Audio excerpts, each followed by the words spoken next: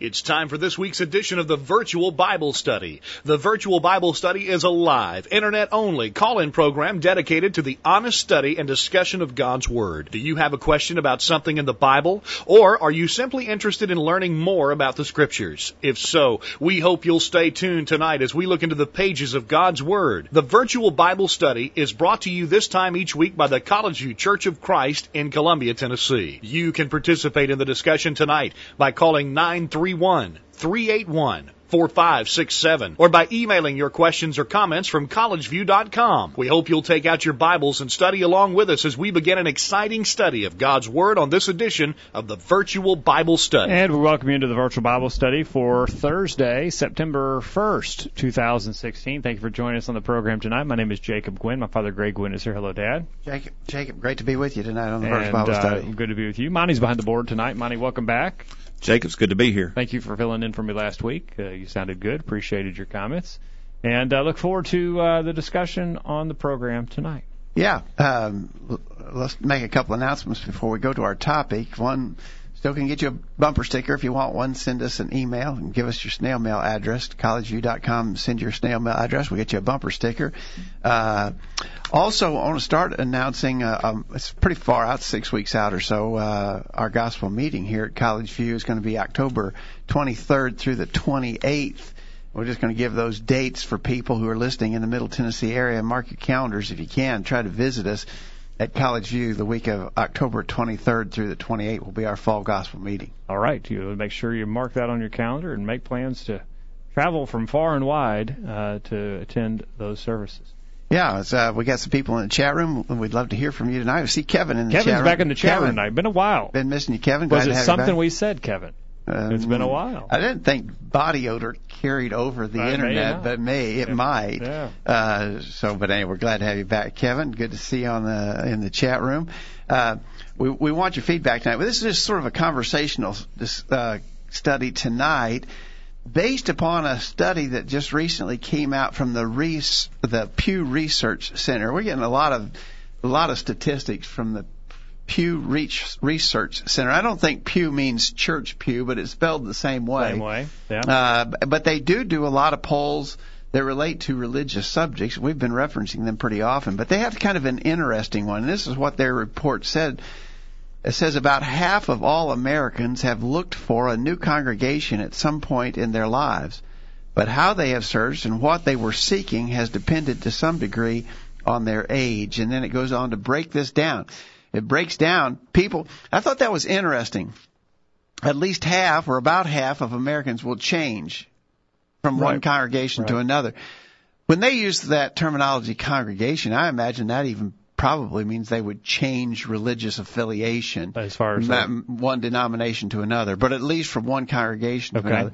People just don't stay put. I think that's probably a change in our day and time, because I can imagine that it wasn't that long ago where people pretty much stayed where they grew up, and that would have included the church where they grew up.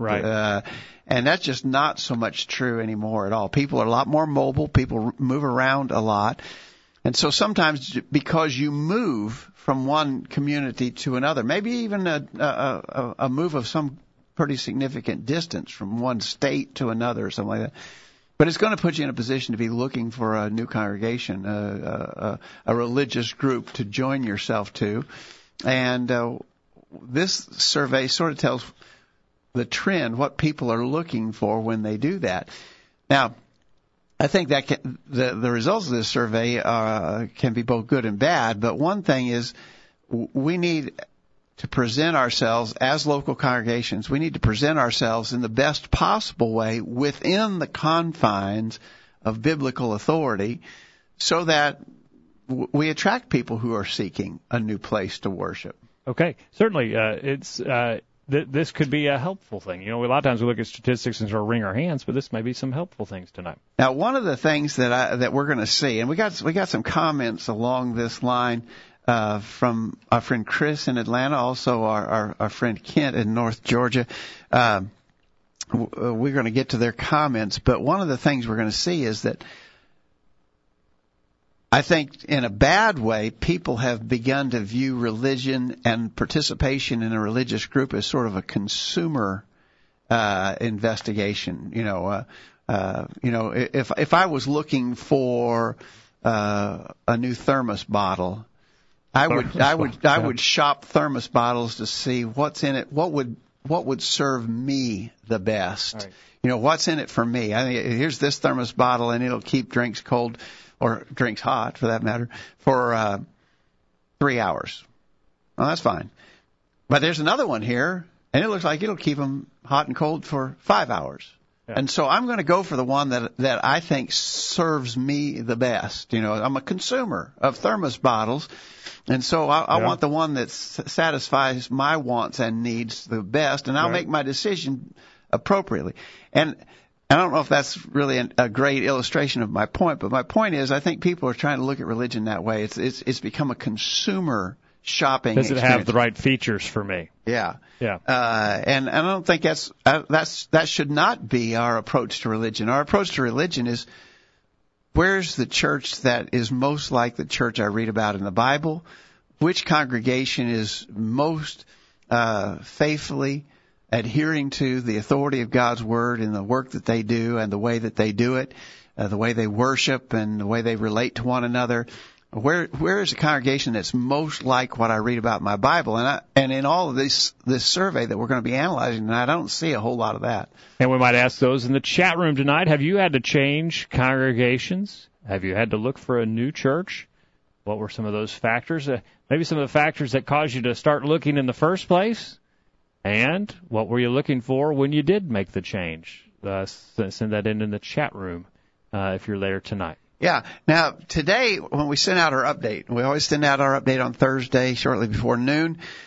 Typically, we send out some questions seeking feedback. We didn't send any questions today. Instead, we sent 2 charts from this recent survey. I noticed a little difference. You broke with tradition there. No questions. No questions, but we sent out these charts from the Pew Research Center and asked you if you had any observations based upon them. The first of the charts is titled, Younger Seekers More Likely Than Seniors to Talk to Friends and Congregants. Now, I think, Monty, if you're able to, we've got these charts, and I don't know how readable they're going to be online. Are they up? That one's up. The first one, younger seekers more likely than seniors to talk to friends and congregants. If you look at that chart, the blue number represents people 65 years old or older, and the lighter colored kind of orange or yellow number represents very young people in the 18 to 29-year-old category. Now, they don't deal with people in between that, I guess, so I don't know. This is interesting. I don't know where middle-agers would fit in this, but this I don't care about them, I guess. This is talking about older and younger people. Now, this is interesting because these numbers are opposite for the most part, of what I would have imagined for the difference between the generations. Some of them are. Some of them are like you'd expect. Yeah. For instance, the online part of that. Yeah. Let's start down through here. So people are looking for a new congregation.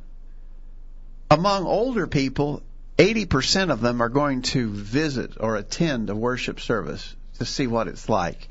And kind of surprisingly, among young people, even a higher percentage, 86%. That's right. Are going to attend a worship service and see what it's like. Well, that's a good thing. I think that's appropriate. That'd be my first place. That's what I would do, right? And it appears that's what 80 to 85% of the folks do. Yeah. Yeah. So that's interesting. But now, what can we draw from that? What we should draw from that is that our worship services need to be conducted in the very best way that they can be conducted. Absolutely. Sometimes I think as Christians we get sort of nonchalant and, the song leader shows up late and he's still searching for songs in his book when it's time to start. Maybe even the members of the congregation are filing in after services have begun. People are still, coming to their seat. And they haven't been there ahead of time to greet anybody or to be more ready when the thing begins. Maybe this goes to how we dress, how professionally we introduce our subject matter, how well, or decently and in order the service is. If it just looks like a Chinese fire drill, all throughout the service, nobody knows who's next, and everybody's just sort of wandering around, and it's not well conducted. And I've been to congregations like that. Yeah. I think that these people are looking for something that is done in the best possible way. Yeah, we're not just punching a clock. We had to come to church today, so we're going to put in our time. That we need to be enthusiastic about it. I think that will show to those who are visiting, thinking potentially about becoming a part of the congregation. Yeah. This is just the old idea of we ought to put our best foot forward, and that even goes to the people that we choose to lead the worship, especially at times when we particularly expect visitors to be present. We probably don't expect a lot of times that visitors will be at our Wednesday night Bible study. Sometimes they are, but visitors are more often going to be at the Sunday morning assembly. And so that's not a time to be trying out new song leaders, for instance. That's not a time for the 13-year-old boy who was just baptized last week to be leading the opening prayer.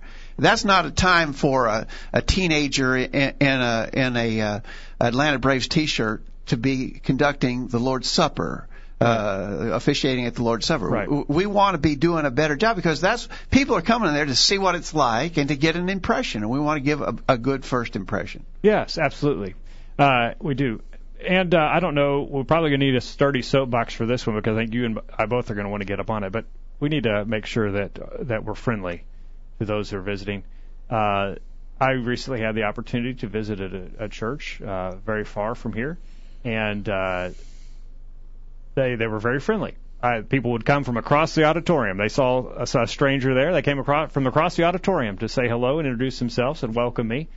That's what visitors want, unless I'm just unusual and nobody else wants that. I'm the only one. But I think a lot of times people think, they don't want to talk. They're shy. But no, visitors want when they come to your group want to be introduced and feel like they're welcome. Yeah, we're going to talk a little bit more about that in the second chart. The idea of feeling welcome is very important, but that's a part of how we conduct our worship service. And so when a person attends, they're looking for that sort of thing. Do they care that I'm here? Is it like I'm inconveniencing them by showing up? Yeah, and sometimes you and I, in fact, have been to places together in the past where hardly anybody even spoke to us, as we attended there. So this, I think it's really significant that on the order of 85% of everybody, old or young, who are looking to make a change and trying to seek out a congregation to worship with, they're going to visit there first.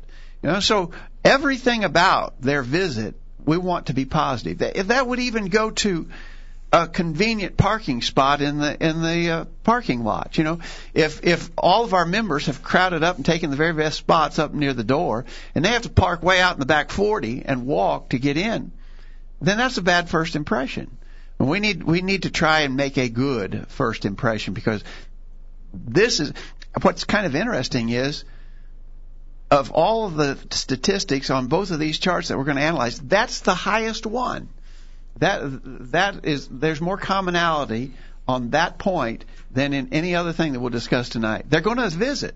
Let's make their visit positive. Now, if you flip this coin, though, these statistics tell me that 1 in 5 of those ages 65 and older decide where they're going to church they're going to become a part of by not attending. I don't know how you do that. How do you do that? I don't know either. 20% said, they didn't attend the worship service. They just decided they wanted to be a part of that church. I think this is probably saying, when they were asked, what would be your highest determining factors? Probably 85% said, well, I'm going to visit, and based on that visit.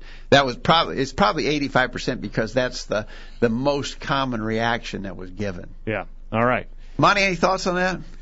Well, I agree with you, because like you was talking about going to a congregation, we went to one time where the only person at the whole church that spoke to us happened to be another visitor. Yeah. We was there from Tennessee and they were there from Texas, and as well as I could tell, nobody from the resident congregation there spoke to us or them, either one, including the preacher. And we walked right by him, and he kind of looked at me like with a scowl, like, "What are you doing here?" And he could tell you were from Tennessee. Yeah, apparently. I don't blame him for not wanting to talk to me, but anyway, it would have been the polite thing to do. But, I've been to other places that way before too, that, here at College View and other places that I've normally worshiped, when service is over, we stand around and talk and visit, and we meet the visitors. And, for a long time, it's not uncommon to be here an hour after service is over. And we was at a congregation one time, and the final amen was said, and I expected people to say hi. And I was glad I didn't step out in the aisle, because I got stampeded and trampled, because they was headed for the door and didn't want nothing to get in their way. Yeah, I agree with you. And I do think that's a sign of something about a congregation, how long the people stay around to talk and visit and associate with one another. Because like you, I've been places where 10 minutes after amen, the doors are shut, the lights are out, and the parking lot's empty. And that says something, I'm just not used to that. Yeah, that definitely says something. Kevin has commented in the chat room. He says, "I've had to search for a new congregation several times due to moves, new cities, and or states." And that's obviously going to make you have to do this. That's search. A necessity, yeah.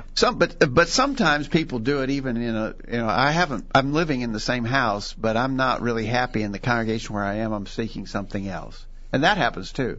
It does happen. This is maybe a discussion for a different time. I wonder about the scripturalness of that. Certainly there are times when I think it's mandated, but we may want to talk sometime about this, the scripturalness of making that. I don't see in the New Testament people necessarily did that. The churches in Revelation had a lot of problems, and I imagine the folks that were still trying to do good were very discouraged there. Yeah, that would probably be a good study. We're studying right now in the Book of Revelation in our Sunday morning adult class here at College View, and we've just been talking about the 7 churches of Asia, and we talked about Sardis, which was a pretty bad church. But the Lord said there are a few even there that have not defiled their garments. So some good people were still associated. And we talked at length a couple of weeks ago, and that might be a good conversation to bring into the virtual Bible study.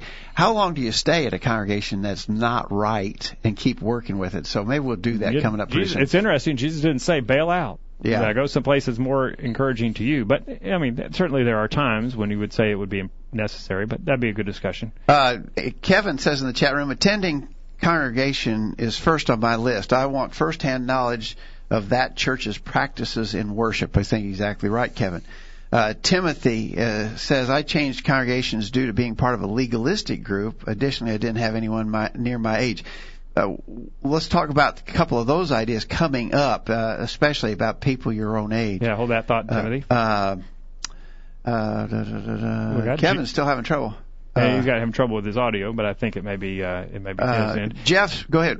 Jeff says, I've only changed congregations once. I went from Allgood, Tennessee to Cullum in Livingston, Tennessee a few years ago. Extra credit if you know where that is. I had an incident with a brother at Allgood, and even though we sorted things out for the most part, I still didn't feel comfortable there, as I would be distracted from worship when seeing that brother. There were other factors as well, but that was the primary reason. I went from a larger congregation with many families and children to a much smaller congregation with mostly elderly members. So Jeff made sounds like a difficult decision to change congregation. Yeah, and although these charts and this survey that we're studying tonight don't deal with it, I think a lot of times friction within a congregation or issues between brethren do cause some discouragement, and that's something that we can talk about too in a future program. All right. Shall we take a break and then come back to our survey? We'll come back and look at some other reasons why. Again, some pretty shocking statistics, and maybe not what you would think. We'll get those on the other side. Send us your comments. Don't go anywhere. The Virtual Bible Study will continue right after this. Don't go anywhere. You might miss something. The Virtual Bible Study continues right after this. Hi, I'm Lane Crawford, a member of the College View Church of Christ. If you've never visited with the College View Church of Christ, you may be wondering what our worship services are like. One thing we have at every worship service is music. We believe God has commanded that music be a part of our worship. But something you may notice about our worship is that the music we have in our worship is different than the music used by many in the religious world today. The music we worship God with is strictly vocal. We don't believe God has commanded us to worship Him with instrumental music. Therefore, since we want God to approve of the worship we offer Him, we only worship in the way that He has specified. In Colossians 3:16, God instructs, Let the word of Christ dwell in you richly in all wisdom, teaching and admonishing one another in psalms and hymns and spiritual songs, singing with grace in your hearts to the Lord. Instructions like this, in which only vocal music is commanded, are the only instructions we can find in the New Testament. Since God didn't tell us that He wanted us to worship Him with instrumental music, how can we be sure that He wants that kind of worship? We do know that if we worship God like He prescribed, with vocal music, that He'll be happy with that kind of worship. We hope you'll make plans to visit with the College View Church of Christ to learn more about what our worship is like. We'd love to have you join us in worship of our Creator this Sunday at 9:30 a.m. Here's some quotes worth pondering. A dog is loved by old and young. He wags his tail and not his tongue. Contentment isn't getting what we want, but being satisfied with what we have. Your words are windows to your heart. Blessed is he who, having nothing to say, refrains from giving wordy evidence of the same. Man, I wish I'd said that. See, I told you we'd be back. The virtual Bible study continues. Back on the program tonight, looking at reasons why folks change congregations and what they're looking for when they are making the search. And so we look forward to your comments on the program tonight. Join in the chat room if you're not signed in there. It's easy to do. Or give us a call, toll-free, 877-381-4567. The line's open, and it's toll-free, 877-381-4567. All right, so we talked about the highest percentage factor in people making a decision about a congregation being actually attending there and seeing what it's like. And as we tried to, the conclusion we drew from that is we need to make their visit as positive as we possibly can. Sure. That just makes good sense. Okay. The second thing on this list, what people are looking for, concerns talking to members of the congregation. Among our older folks, 55% talked to a member of the congregation to get some information. But interestingly, 75% of younger folks did that. That is interesting. That is maybe counter to what you'd think as well. Yeah. But this sort of verifies a point that we've tried to make in the past. I know in our local teaching here, and we may have commented on the virtual Bible study too. We need to be talking about the church that we're a member of, you know. As I have opportunity when I'm in my neighborhood with my neighbors, when I'm in the community, when I'm at work, wherever I might be, and when the situation allows it. I mean, the situation doesn't always open up to this, but when it allows it, I need to be recommending the church that I'm a member of. People need to know I'm a member of the College View Church of Christ, and I really like it there. And I wish you'd come and check it out. You know, I think you'll like what you see. Those kind of things, those are simple things to do. And this is telling us that a lot of people are looking for that. They're looking from input from people who are already members who might give them some insight as to what it would be like if they went there. Yeah, and that's interesting because people are looking for that. No one wants to go necessarily to some place that's just totally foreign to them. So if they know someone there and that is enthusiastic about the group and recommending it, then certainly that would be a factor. Harold Comer, some of our listeners will be familiar with the name Harold Comer, a gospel preacher down in Alabama, and he has done some work on, for want of a better title, church growth, you know, what it takes to keep congregations growing and thriving. And one of the things he encourages, and I think is based on studies like this, is let every member of the local congregation recommend this church 3 times per week. To 3 people, simply say, I attend such and such congregation, and I really like it there. I think you would too. I wish you'd come visit. Or you don't even have to make it an invitation to visit. Just recommend it. That's where I go. I really like it. You know, and this survey is indicating that will be a positive influence on people to get them to make a choice, a positive choice in that direction. Yes. And certainly it would be something that we need to keep in mind. Monty? I don't have anything. You don't have anything? No. Okay, all right. Well, I don't want to talk to you then about being a part of a church then. Yeah, don't talk to me. Don't talk to you. Kevin in the chat room says, we see often about the church in a particular city of the New Testament, not even necessarily the church of a particular street area like we have today. But I'm not prone to believe that makes the church meeting at Maple Street being an unscriptural. No, in other words, he says it's a little different. The information we have in the New Testament is a little different because we only really know of one church per city. He's not saying that it's wrong to have more than one congregation per city, but in the New Testament that's what they had. But But, actually, I think sometimes multiple churches within relatively small communities is maybe counterproductive because people just jump around from one another. I have an issue with you, and I feel like you didn't treat me right. I'm leaving. I'm going over here to this other place or something. Instead of working out our issues, we just jump around. Certainly, that would be the scriptural pattern to work those issues out. Yeah. So I think Kevin's got an interesting observation about that. Yeah. All right. So they talk to people. 55% of older people, 75% of younger people talk to members of the congregation to help make that choice. And then along the same lines, 54% of older folks and 82% of younger people talk to their friends and colleagues. I think that would be, to me, more than just talking to a random member of a congregation, talking to someone that I know, that I already have a relationship with. Right. And I think that's what that's stressing. And again, that to me just makes common sense. So who are the people we just said we ought to be recommending the local church? Who are the people I ought to be recommending the church to? The people I already have a relationship with. Yeah. Friends, families, co-workers, neighbors. Right. Those are the people that instead of just making cold calls, so to speak,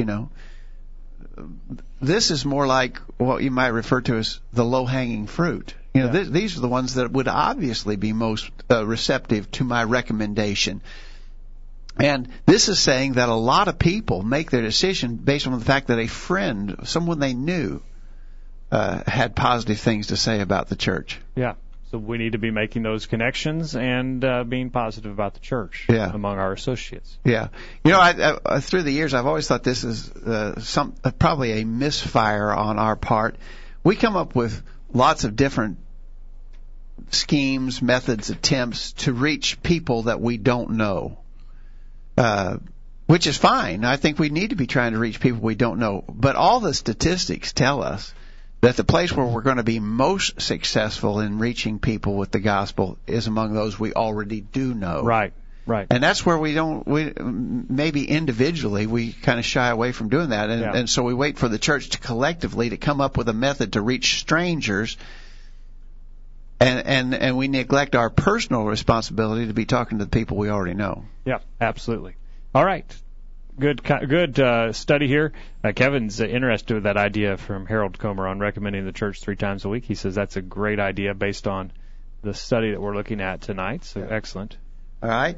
Let's go on. We're just about halfway through, and we haven't got halfway through this. We haven't got this first chart done yet.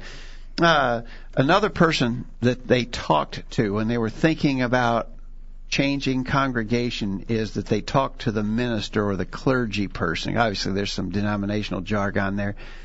But interestingly, that percentage is pretty significantly lower than talking to their friends or colleagues. That is interesting. They talk to the minister, but quite a lower percentage made that a factor than talking to their friends.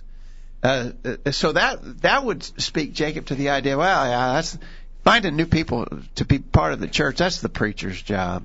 That's what we pay him for, after all. Let the preacher be out there knocking on doors. Let the preacher be out there trying to get new people to come in. Right. Well, let the preacher be doing that for sure. But these statistics bear out. He's not going to be as successful as you are with the people you know. There's something intimidating, I guess, about speaking to someone in that position. Shouldn't be, maybe, but that probably is intimidating for folks. And the members can have maybe more influence than the preacher can in certain areas like this. Yeah, I think I have known of instances where people would shy away from talking to me, for instance, because they identified me as a preacher, but they'd be more open to talk to you or some other member of the church versus the preacher. Oh, yeah. Right. Because the preacher's going to, he's going to pound on them with the scripture, and they don't know the scripture as well, they think, and so they're maybe a little intimidated. So there's some good that you can do if you're not a preacher. Certainly some work for you to be. Actually, this is saying that the opportunity to reach people and make them interested in the local congregation is more open to the members of the church than it is to the preacher of the church. Yeah. Right. This next one's, I think, completely obvious. In the day that we live in. In the day that we live in. Young people looked for information online. 59% of young people who were thinking about changing congregations looked for information online. Only 12% of people 65 years old or older did that. Well, that's understandable, but we see the trend. We see where it's headed. Yeah, and that tells us that we need to have a working online presence. Yeah. I'm surprised because fairly often when I'm looking for information about a congregation, I go and search and find out they don't have a website. Now, there are so many websites out there. You're not reinventing the wheel. You're not coming up with something new when you put a website out there and you put some information on the website. Lots of people are doing that. But you at least need to have a presence on the World Wide Web. Because, especially, for instance, I look when I'm traveling or something. Where's a congregation nearest to where I'll be, where I can worship? And what are the time? It doesn't have to. You don't have to reinvent the wheel. It doesn't have to be the most flashy website that anybody ever imagined. But it needs to give the basic information. Meeting times, location, so forth. We were traveling back in the summer. And I knew of a congregation that wouldn't be that far from where we were, and we would go there. They had a website. They didn't have the times that they met on their website, and the only way I found out was because the picture they had, the picture of their building, showed their sign. Oh, maybe they thought that was good enough. And I magnified that up big enough I could make out what time the church met. So make it functional. It doesn't have to be the world's greatest website, but it needs to be functional. And I think congregations need to have a presence on the web. All right. Yeah, certainly. Now the next one tells us though maybe we could consider getting rid of something else. Yeah, and then the last thing on this list, and then we'll take our break. The last thing on this list is that they made a phone call to the church building. Yeah. Only 13% of older people, 14% of younger people bothered to pick up the phone and call. That's not doing much for us anymore. Good. Get rid of that phone service. Now, it's interesting. There were more young people who made the phone call than older people. So that's a little bit opposite of what you think. Yeah, but they're still stacked statistically on top of equal. Yeah, statistically equal. Right. So, it's you're not the phone's not doing much for us. Probably money you're spending on the yellow pages isn't doing much for you anymore. I think about redirecting those funds towards something on the internet. And Kevin says we collect information from visitors, and they often, 25 to 50% of the time, mark that they found the church's information online. So Kevin's doing a little survey out there in the field, and he finds similar data that people are looking online, and so we need to have that information there. And hey, while you're there making your website, post some sermons. Why not put them out there so folks can... Well, and that sort of overlaps what we were saying earlier. People will visit to see what they think. Well, one of the things that I do is I look at some of the sermons that are there, and maybe not to listen to them at length, but to at least see what kind of topics are being covered. You can get an impression. Bulletin articles. What are the bulletin articles like? Is this a church that's just gone overboard into the social gospel? You can tell that by their website. Yes, you can. And so you can tell, and so that kind of information you can get a pretty good feel for the church by looking at their website. And when you're posting the sermon, maybe listen to it, see how it sounds to the folks that are on the other end of the line, and if it sounds like it needs a little bit more energy, maybe that you can put that in there so that when they actually visit, the service is more engaging. Yeah. All right, we're going to take a break at this week's bullet point. When we get back. Why were people looking for a new group? What are they looking for? What are they looking for? Yeah. All right, let us know your thoughts. We'll get them on the other side. Don't go anywhere. The Virtual Bible Study continues right after this. Wow, it isn't so hard to understand the Bible after all. There's more exciting study and discussion coming after these messages. This is Greg Gwynn with this week's bullet point. They seemed very unfriendly to me. In fact, it would not be a stretch to call them downright rude. There was no greeting when I came through the door. No one offered me help or assistance. They acted as if they didn't care if I was there or not. It was clear that they did not value my presence.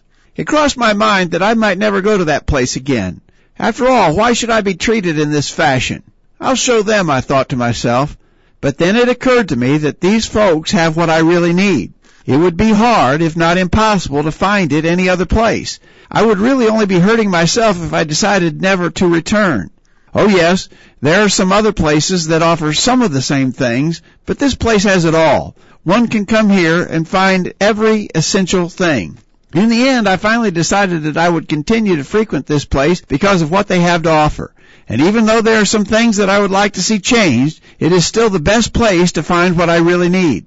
Maybe, just maybe, I can help them do better in the areas of friendliness and courtesy. Perhaps by saying and doing the right things myself, I'll be able to improve the overall situation. But the bottom line is this. What I get here is much more valuable to me than the minor annoyances that I must endure. I'll keep coming back again and again. Where is this place? Oh, I forgot to tell you, didn't I? I was talking about that big discount store here in town. You know, that new super center of a thing. What? You thought I was talking about the church? That's this week's bullet point. Think about it. I'm Micah, I'm 4 years old, and this is the Virtual Bible Study. Now that you've had your break, it's back to the program. We're back on the program, reminding you this program is brought to you by the College View Church of Christ in Columbia, Tennessee. And guess what? We do have a website. You can find us, thevirtualbiblestudy.com. If you've never been there, maybe you're listening to us in our podcast, found us on iTunes, find us on the web at thevirtualbiblestudy.com. You can find out more information about where we meet and the times of our meeting place. Those basics are covered. But you can also find out more about what we believe in practice. Check it out, thevirtualbiblestudy.com. And if you got questions, we welcome them at any time. Questions at collegeview.com. You can call, although it looks like about 1 in 10 of you will. That number is 877-381-4567. About 1 in 2, though, will check out our website. So we look forward to hearing from you if you have any questions or comments.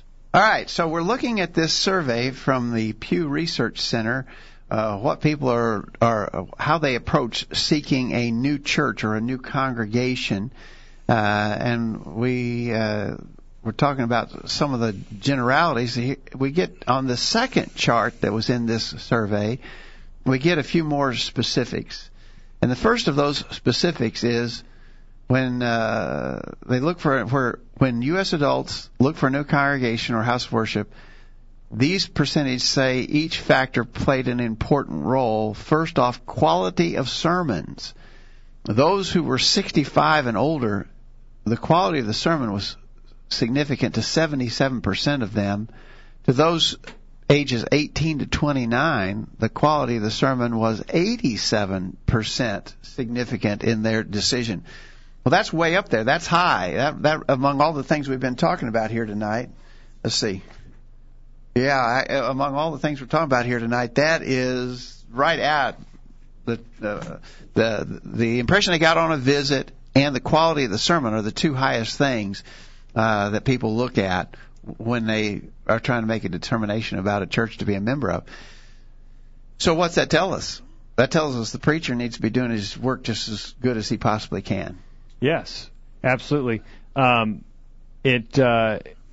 there's nothing wrong, I don't guess, with having that be a qualifier, whether or not I would consider that. Well, group. The problem is, on what basis are people saying that preacher did good? Okay, what's our measure of quality? Yeah, and I think that's where we probably would have some issues because some people would say, "Oh, I really like that preacher. He told a lot of jokes. You know, he was very." I heard somebody recommend a place that on that very thing one time. Yeah. Oh, the preacher's funny. He tells a lot of jokes. Yeah, and that's what I'm afraid of when people talk about quality. If I was talking about quality of sermon, I would be looking for scriptural content. Yeah. How many references to the Word of God, how did it help me understand a passage of Scripture? Right. And I'm afraid that that's not what is really by quality being measured here in this survey. Okay, all right.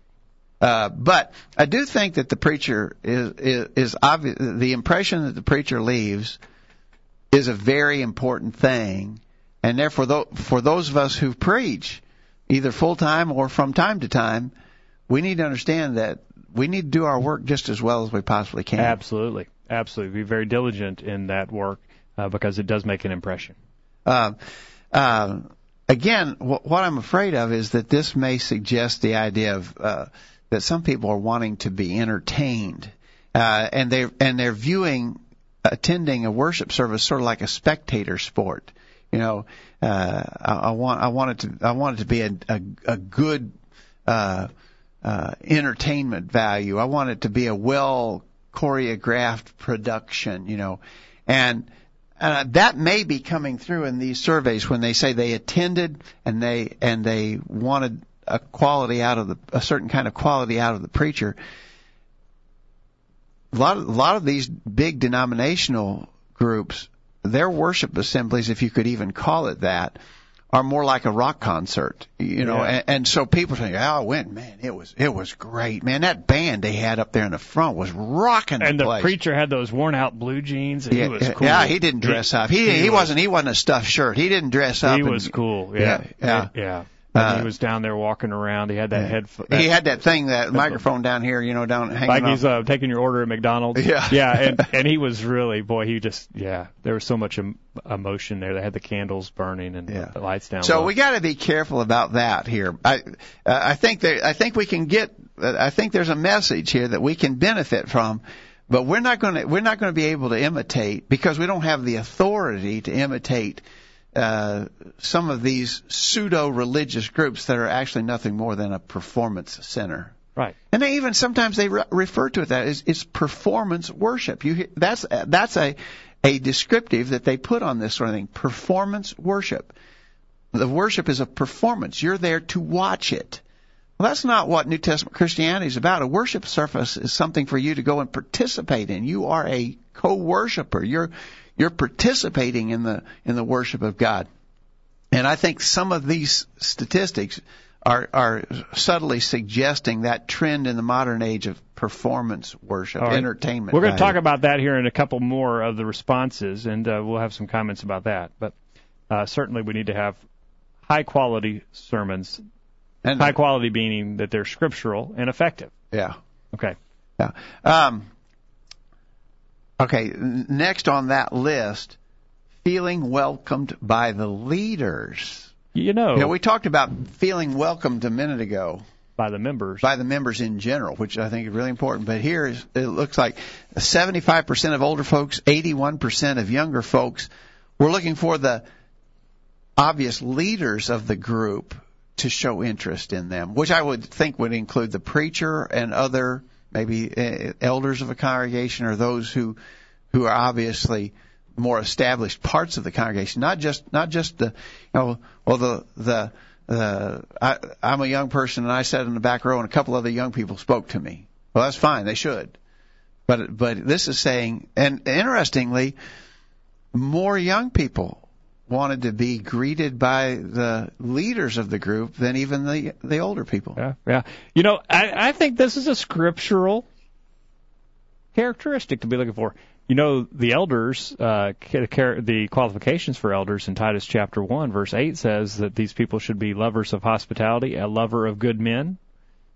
There's some people skills that are there, you know, some friendliness kind of traits that you could see there in that idea of an elder being qualified. So certainly the leaders of the congregation should want to make folks feel welcome. I think so. In James chapter 2, James indicates by inspiration that how people feel welcomed in our assemblies is important and necessary, and God's observing that. James chapter 2, verse 1, "My brethren, have not the faith of our Lord Jesus Christ, the Lord of glory, with respect of persons. For if there come into your assembly a man with a gold ring and a goodly apparel, and there come in also a poor man in vile raiment, and ye have respect to him that weareth the gay clothing, and say to him, Sit thou here in a good place, and say to the poor, Stand thou there, or sit here under my footstool. Are ye not then partial in yourselves, and are become judges of evil thoughts?" Yes. And the text goes on, but what that tells me is that it is important how we welcome people who come into our assemblies. That's definitely biblical. All right. And quickly, Kevin says, I have to question myself if I'm concerned about whether the preacher's presentation was better or more of a factor than my thoughtfulness, study, involvement during the worship. So, we got to make sure that we've got our motives. I think you're right, Kevin, and you would be right to wonder about yourself But what I'm afraid of is a lot of people don't have enough sense to wonder about themselves. It's all about the presentation. Because they're in it to be entertained, and I think that's a growing problem. Let's get the next factor here before we go to our break. Okay, style of worship services. Really high still. Style of worship services. 71% of older folks, 78% of younger folks were really looking to the style of worship service. Now, I'm not totally sure what that means. But what I'm afraid, again, that it means is people are looking for something, we even hear it referred to as contemporary worship. Or traditional, yeah. People are not looking for traditional worship. They're looking for contemporary worship.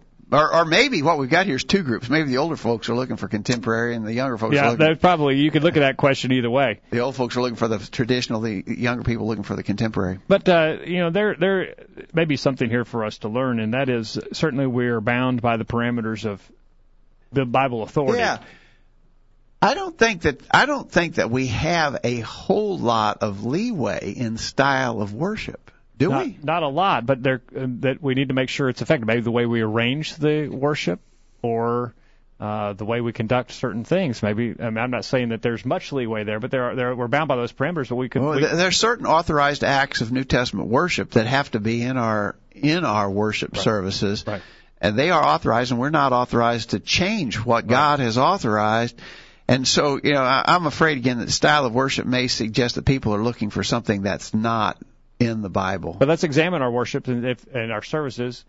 For instance, we, a few years ago, made some changes to the way we conducted announcements. Yeah. That was deemed not beneficial or expedient. Yeah, well, we might explain what you mean there. We had fallen into the practice of naming everybody's third cousin who had an ingrown toenail, and we ought to be praying for this person. And the announcements and we usually would do our announcements at the end of services. I've known churches who do this at the start of services, but those kind of announcements about everybody and his third cousin who's got a toothache was taking up 15 minutes. Well, that's not productive in the worship services. So we could change that, and we made some changes here to try and pare that down a little bit and make it work. And we think it helped. Right. We might change the number of songs or the order of the songs or the order of services, but certainly we've got to have those acts of worship that are commanded and authorized. We did something here recently. It's been, I guess, more than a year ago. We started projecting our songs up on the screen in front, which is a newer innovation. It's within the realm of authorized things, and I think the older people, myself included, were kind of dragging their feet on that. But we realized after we did it that it was a positive change, and it helped the assembly. Again, within those constraints of Bible authority, but we do need to look at our worship service and make sure that it is accomplishing the objective that we want it to accomplish, that it is scriptural, and that it is the most beneficial. All right. Kevin, real quick, Kevin says, it shows a great deal to me when the elders, evangelists, and deacons speak to each person that comes into the worship. It is important to me to emulate true interest and care for each and every one that has made an effort to worship God with me or with us. They desired to have unity with me or us by their attendance, and so he's saying it's good to let them know we appreciate that. Absolutely, Kevin, and likely those folks are not going to stick around for long, so you can talk to your friends that you sit next to. You can talk to them after you greet those folks. Make it a priority to greet those people. All right, let's grab our last break, and then we'll go to the top of the hour and finish this up. And don't go anywhere. The virtual Bible study will continue right after this.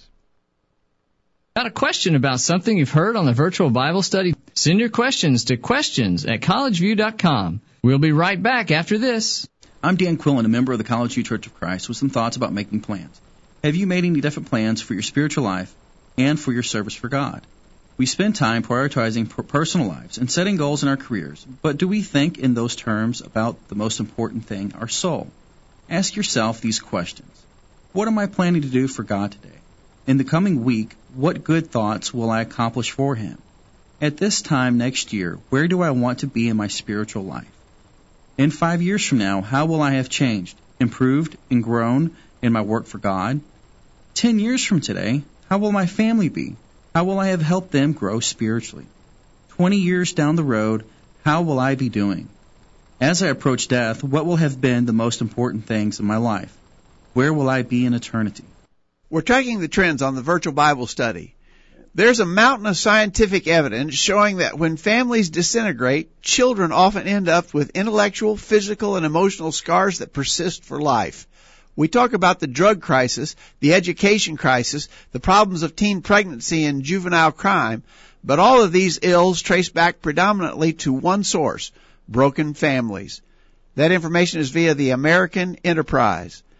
Ephesians 6 verse 4 says, "And you fathers provoke not your children to wrath, but bring them up in the nurture and admonition of the Lord." How about logging off of Facebook and getting into God's book? The virtual Bible study continues. And we're back on the program, going to the top of the hour, looking at reasons why people change churches, what they're looking for. Kent in Calhoun, Georgia, comments tonight. He says, when one examines the statistics submitted by the Pew Research Center, it seems that the chasm between age groups would definitely be developing.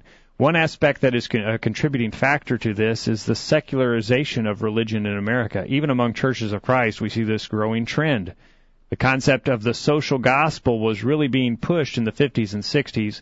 Even through the 70s, such was used within certain local churches to so-called spice up interest in the work of the local church. Those responsible for introducing such activities looked upon such as expedients. However, where there is no authority, there is no expediency. Before something can be an expedient, it must first have either generic or specific authority. Today we are seeing the results of the social gospel. The end results have gone far beyond some entertainment to spike an interest in the local church. We are now witnessing a total secularization among certain liberal-minded churches of Christ. Right on. Kent echoes what we were talking about there, being bound by the constraints of Scripture. Thank you for that. Some, unfortunately, feel no limitation of authority. And once you say, well, we need to spice it up a little bit without authority, then you might as well throw out all authority, because as Kent notices, that there is a total secularization among groups today. And then Chris in Atlanta says he did not find the survey results too surprising. The minor surprises he found were he expected the young people to rely on the web for their search more than they did, and he expected a higher percentage of older folks to rely on speaking with the minister. He says, my takeaway from this survey is we need to be sure and get in front of our visitors and make them feel welcome. We also need to make sure the lessons taught in class or worship is relevant, timely, and presented well, all without compromising the truth. Well said, Chris. Well said. Thank you, Chris. Yeah. We got just a few more points here. Sermon quality, feeling welcomed. Both young and old were looking for that sort of thing when they were seeking a church. Another thing on the list that was fairly important to them was location. 65% of older folks, 76% of younger folks viewed the location of the meeting place as an important factor. Well, I suppose that we could take that into somewhat consideration in a local congregation, but not so much, because usually we're pretty locked into where we are, and it's become such an expensive thing to build new church buildings and so forth that not much you can do about it. Not a whole lot you can do, but you are where you are, and you're going to have to, brighten the corner where you live, sort of thing. Well, certainly. But I think it would be a factor if a congregation is thinking about, maybe building a new facility or moving. You want to pick the best location that you possibly can, but that's typically not something you can do a whole lot about, but people are taking that into consideration. Well, I moved to a new town one time, and that did play into the factor a little bit. Not much, but it was in a bad part of town. There was graffiti sprayed on the church building itself. It sort of left you with a little uneasy feeling, maybe. Yeah. If there's some place that's in a nicer I've known congregations that had to have a paid armed guard in the parking lot while people were inside. That's not too good, Again, you may not be able to do a whole lot about that, but if you can, that's something to think about. And it's not going to be like the only factor that comes into play, but certainly it could come into some play. Okay. Religious education for kids. Younger. This almost seems backwards. Yeah. Younger people, only 40% were really concerned about religious education for kids, whereas older people thought 60% of older people thought that was an important consideration. Perhaps the reason for that is that the younger people don't care about religious education for the adults either. They just want religious entertainment. They might be. That they're really not interested in religious education at any level. Who cares about that? But, I would think that the kind of people that we really will have an attraction to, because let's just be honest, we're a very conservatively minded kind of people, and therefore I would think that the kind of people who would even be looking in our direction are going to be the kind of people who want to know that we have a good Bible class program, and we can help them in raising their kids to know and understand and love God. Yeah, certainly. So that's definitely a factor that we need to be aware of. Yeah. We changed congregations one time on account of that because, it had to do with the quality of the sermons. The preacher was a really nice guy, but if he hadn't wrote the title of his sermon on the board, you really wouldn't have had a clue what he was talking about.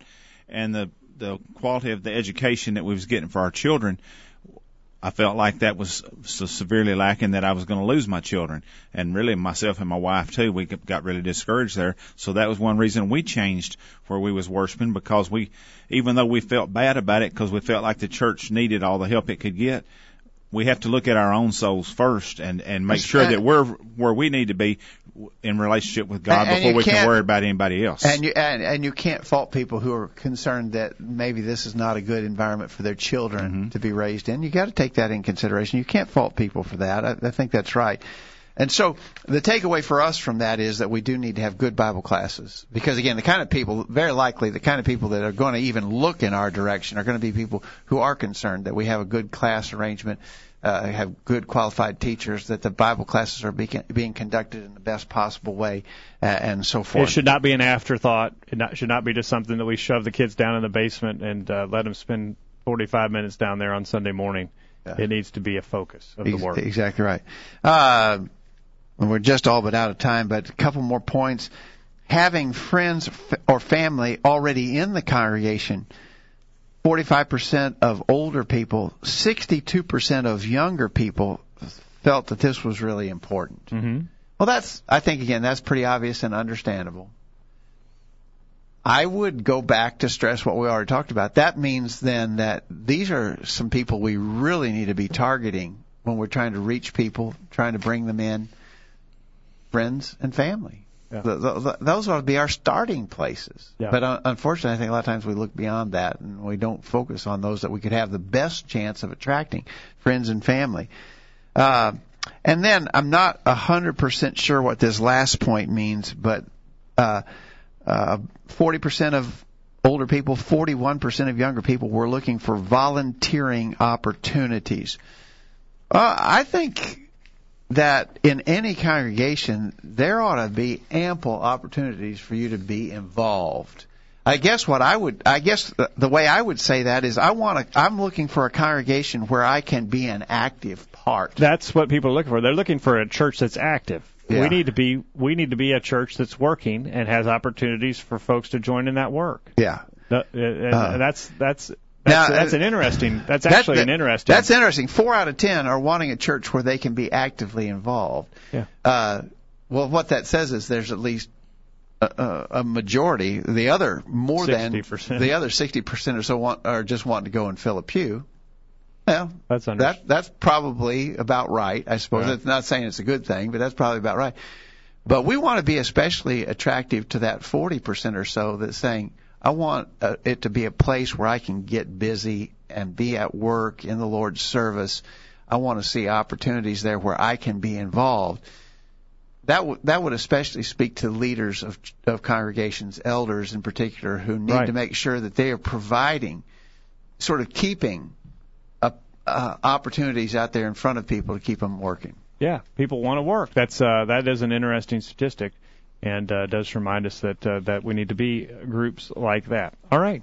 Okay. Interesting statistics tonight that we've considered. All right. Yeah, we had some good comments in the chat room.